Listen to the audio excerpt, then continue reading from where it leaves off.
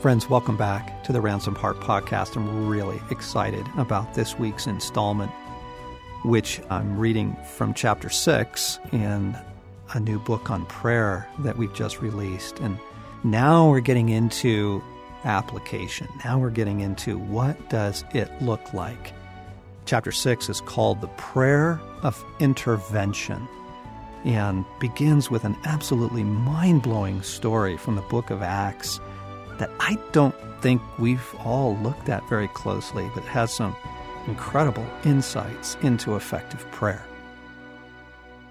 The prayer of intervention.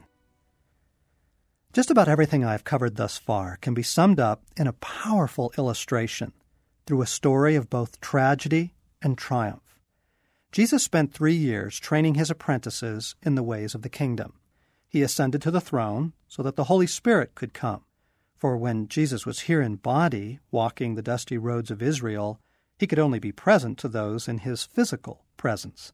Now that the Holy Spirit has come, Jesus can be with each one of us, personally, intimately, always, to the very end of the age. Matthew 28. This story picks up after those events, after his ascension and Pentecost. The young church is exploding. Tensions in Jerusalem are heating to the boiling point. The collision of kingdoms is about to shift from Jesus to his followers. Let's see how well the young church has learned their lessons on prayer. About that time, King Herod Agrippa began to persecute some believers in the church.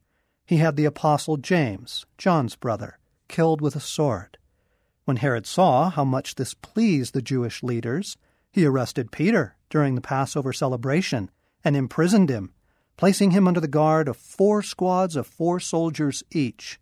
Herod's intention was to bring Peter out for public trial after the Passover. But while Peter was in prison, the church prayed very earnestly for him. The night before Peter was to be placed on trial, he was asleep, chained between 2 soldiers, with others standing guard at the prison gate. Suddenly, there was a bright light in the cell, and an angel of the Lord stood before Peter. The angel tapped him on the side to awaken him and said, "Quick, get up." And the chains fell off his wrists. Then the angel told him, "Get dressed, put on your sandals." And he did. "Now put on your coat and follow me," the angel ordered. So Peter left the cell, following the angel. But all the time, he thought it was a vision. He didn't realize it was really happening. They passed the 1st and 2nd guard posts and came to the iron gate to the street, and this opened to them all by itself. So they passed through and started walking down the street, and then the angel suddenly left him. Peter finally realized what had happened. "It's really true," he said to himself. "The Lord has sent his angel and saved me from Herod and from what the Jews were hoping to do to me." After a little thought, he went to the home of Mary, the mother of John Mark, where many were gathered for prayer. He knocked at the door in the gate, and a servant girl named Rhoda came to open it. When she recognized Peter's voice, she was so overjoyed that, instead of opening the door, she ran back inside and told everyone, "Peter is standing at the door." "You're out of your mind," they said. When she insisted, they decided it must be his angel. Meanwhile, Peter continued knocking. When they finally went out and opened the door, they were amazed. He motioned for them to quiet down and told them what had happened and how the Lord had led him out of jail. "Tell James and the other brothers what happened," he said, and then he went to another place. Acts chapter 12. Everything about these events is told so well, in such realistic detail, it must be for our benefit. First, notice how the fates of James and Peter are set in contrast, one against the other, in one narrative flow.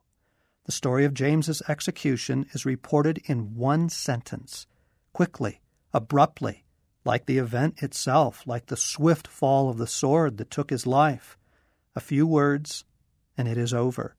It is so abrupt, it is almost violent, as was what happened. Peter's story takes longer to tell, because Peter's story is a story of rescue. The next thing we notice is that Peter's deliverance appears connected to verse 5. The church prayed very earnestly for him. Scripture includes and omits things for a reason. James seems to have been seized and executed rather suddenly. The church is not reported to have been praying for him. Were they caught off guard? Then Peter is seized, and the church is reported to be praying earnestly, and his outcome is different. Whatever you want to make of the contrast, and they are contrasted with each other, Peter's story clearly illustrates the prayer of intervention. The Greek for very earnestly is the word ektenos. It is the very same adjective used to describe the prayer of Jesus in Gethsemane. And being in anguish, he prayed more earnestly, and his sweat was like drops of blood falling to the ground, Luke 22. What a noble and sober comparison. There in the midnight olive grove was held the greatest prayer vigil of all time. We can be sure Jesus was praying with every ounce of his being, empowered by the Spirit, eyes fixed on his Father. That is the comparison being given here for the church's prayers. Eugene Peterson translated the action this way: the church prayed for him most strenuously. That is how the church is praying, strenuously, and it produces dramatic results. This is the prayer of intervention. They are intervening in prayer for Peter, intending to change the outcome of events. Wouldn't you have loved to have been there with them that night, heard firsthand what and how they prayed? Let's see what we can discover from the text. In verse 5, it mentions they had gathered to pray.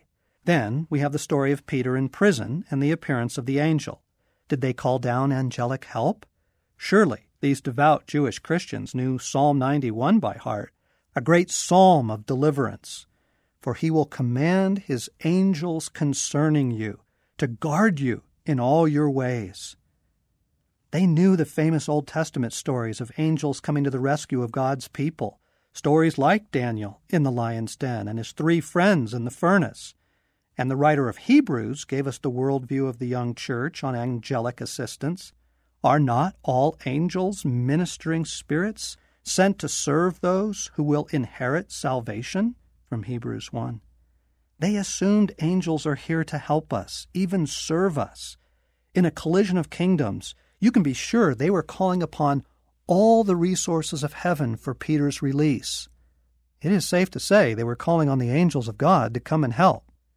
Anyhow, an angel does show up. Notice also that there is quite a bit of story told between the first mention of them praying and Peter's eventual arrival at the house, which takes place later that night. Peter is arrested and thrown in jail. That's when the church is reported to have been praying. He falls asleep. It's doubtful that happened as soon as he was dumped in a cell. Imagine the emotions and adrenaline swirling within him. He knows what happened to James. It was likely hours before he could fall asleep. The angel wakes him up. He gets dressed. He follows the angel through the city streets. The angel disappears. Peter then decides to go to the house where they are praying. The text implies that they are still gathered in prayer when he gets there. It's safe to say that their prayers were not quick. They were going at it, apparently for some time, perhaps hours, perhaps all night. Just like Elijah on the mountain. They would also know Elijah's story by heart. The church was gathered, and they were praying earnestly, strenuously, like Jesus in Gethsemane. They were praying over time. Notice also that they were praying in unity. Many were gathered for prayer, verse 12. Surely they remembered their master's instructions on that. Again, I tell you that if 2 of you on earth agree about anything you ask for, it will be done for you by my Father in heaven. For where 2 or 3 come together in my name, there I am with them. From Matthew 18. Prayer is far more effective when we can get several people agreeing with us. That's just how it works. This is not to say our personal prayers do not have great power and effect. They do. Elijah was alone on the mountain. Daniel appears to have been alone in his fast. Ananias went alone to heal Saul. But let us also accept the truth that the power of agreement in prayer is not to be overlooked. I think we can also assume the intercessors gathered at Mary's home understood their authority. They sat under Jesus' teaching on it for years. Everything that we have covered on authority, they had heard and seen demonstrated. In fact, between his resurrection and ascension, Jesus lingered more than a month with his disciples. And look what he stayed to give them further instruction on. After his suffering, he showed himself to these men and gave many convincing proofs that he was alive. He appeared to them over a period of 40 days and spoke about the kingdom of God. Acts chapter 1. He was continuing their education on a theme that he had been discipling them in for years. The gospel Jesus taught was not merely the gospel of salvation. It is repeatedly referred to as the gospel of the kingdom. Jesus went throughout Galilee, teaching in their synagogues, preaching the good news of the kingdom, and healing every disease and sickness among the people. Matthew 4. Jesus went through all the towns and villages, teaching in their synagogues, preaching the good news of the kingdom, and healing every disease and sickness. Matthew 9. The kingdom of heaven is like a man who sowed good seed in his field, like a mustard seed, which a man took and planted in his field, like yeast that a woman took and mixed into a large amount of flour, like treasure hidden in a field. From Matthew. And this gospel of the kingdom will be preached in the whole world as a testimony to all nations, and then the end will come. Matthew 24. Jesus had told them to invoke the kingdom. He gave them authority to do so. He also provided instruction on the process. I will give you the keys of the kingdom of heaven. Whatever you bind on earth will be bound in heaven, and whatever you loose on earth will be loosed in heaven. Matthew 16. He taught them to bind and release. Given all they had seen and heard, given their rich tradition in the Scriptures, I think it is safe to say that the prayers on that night at Mary's home might have sounded something like this. Our glorious Father, Abba, we exalt your name. We glorify you. We worship you tonight. We proclaim your glorious rule, majesty, and dominion. For the sovereign Lord is most high. He reigns over all the nations. You set up kings and pull them down. The nations are yours, O Lord, and you give them to anyone you please. The nations are a drop in the bucket to you. Herod cannot defy the living God, for your kingdom is an everlasting kingdom, and of your rule there is no end. Jesus, our dear Jesus, we cry out to you. We declare that all authority in the heavens and all authority on this earth has been given to you, Lord Jesus. All authority in the heaven realms and all authority on this earth has been given to you and you alone. We proclaim it. You are Lord of the heavens and Lord of the earth, Lord of all creation. You are the King of kings and the Lord of lords. Herod is nothing compared to your power and majesty. Holy Spirit, come and fill us with your power. We wait upon you. Come and fill our prayers with power from on high.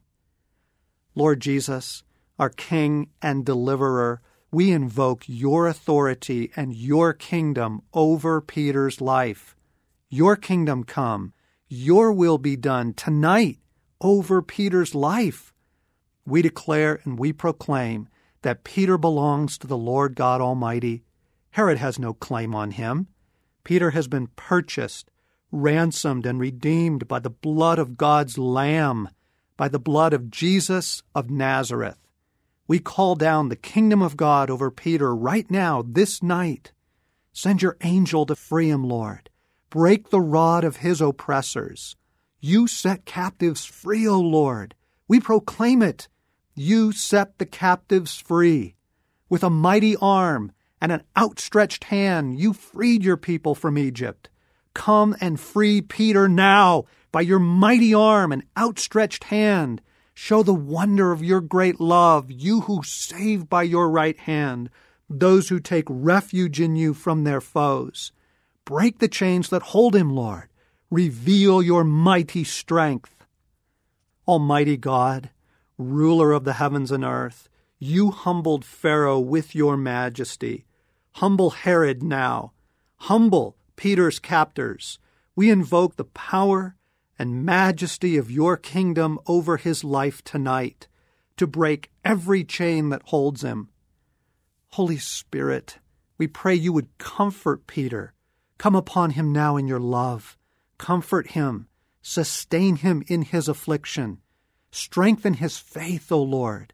Fill him with hope in your deliverance, for you are a mighty deliverer. Break the chains that hold him. Send angels to deliver him. We bind Satan from taking Peter's life. The prince of this world has been cast down. He has been judged. We bind the strong man who has laid this claim upon Peter. We cut him off by the blood of the Lamb, by the blood of Jesus of Nazareth. We bind Satan from Peter now in the authority of Jesus Christ the Lord. By the blood of the Lamb of God, we break every claim upon Peter, and we release the kingdom of God over his life. We proclaim Peter's freedom, and we proclaim his release. In my distress, I called upon the Lord. He reached down from on high and took hold of me. He drew me out of deep waters. He rescued me from my powerful enemy, from my foes who were too strong for me. He brought me out into a spacious place. He rescued me because he delighted in me. Sovereign Lord, our Redeemer, we call to you in our distress. Reach down from on high and deliver Peter. Rescue him from his enemies. Bring him out into a spacious place. We enforce the majesty of your kingdom and your mighty rule over Peter's fate.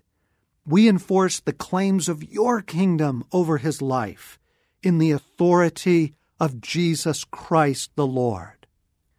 No doubt they kept circling back through each theme, each person adding something to the growing momentum as the Spirit moved them. They were proclaiming the truth, invoking the kingdom, enforcing the kingdom.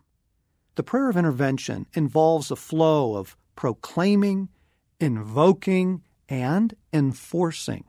They proclaimed, they invoked, they enforced, just as the Psalms taught them to do, just as Jesus taught them to do.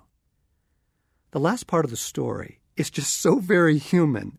It adds humor and believability to the whole account. Peter miraculously appears at the door, and they are so astounded they don't believe it's him, even though they've been praying all night for this very thing. Don't you appreciate that? You are watching very real human beings here. I'm embarrassed how many times I've been surprised by the answer to a prayer I've been diligently seeking. I love that the Holy Spirit, having just given us a very sober story on the prayer of intervention, adds a comic touch at the end. And then Peter takes off for points unknown to lay low for a while. These men and women do not have a naive view of the story they are in. They know they are sheep among wolves.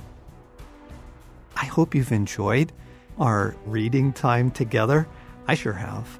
And friends, we do not have to be passive victims of life. You're not an orphan standing outside the governor's mansion hoping he throws you a scrap of bread. You are a son. You are a daughter of a living God. You literally have been raised with Christ, as Ephesians 2:6 says. You have been given his authority. We are allies of God. We are his friends, joining with him to bring the beauty of the presence of Jesus, to bring the incredible power of his gospel, and to bring his specific love and intervention into all kinds of situations right where you are. And we've got one more week together in our series on prayer. If you haven't had a chance yet, Moving Mountains is the title of the book, and it's available in bookstores and online and e-tailers and everywhere books are sold. Here at Ransomed Heart as well. So get a copy for your friends, your small group. I mean, this is going to change things. This is going to be super, super helpful.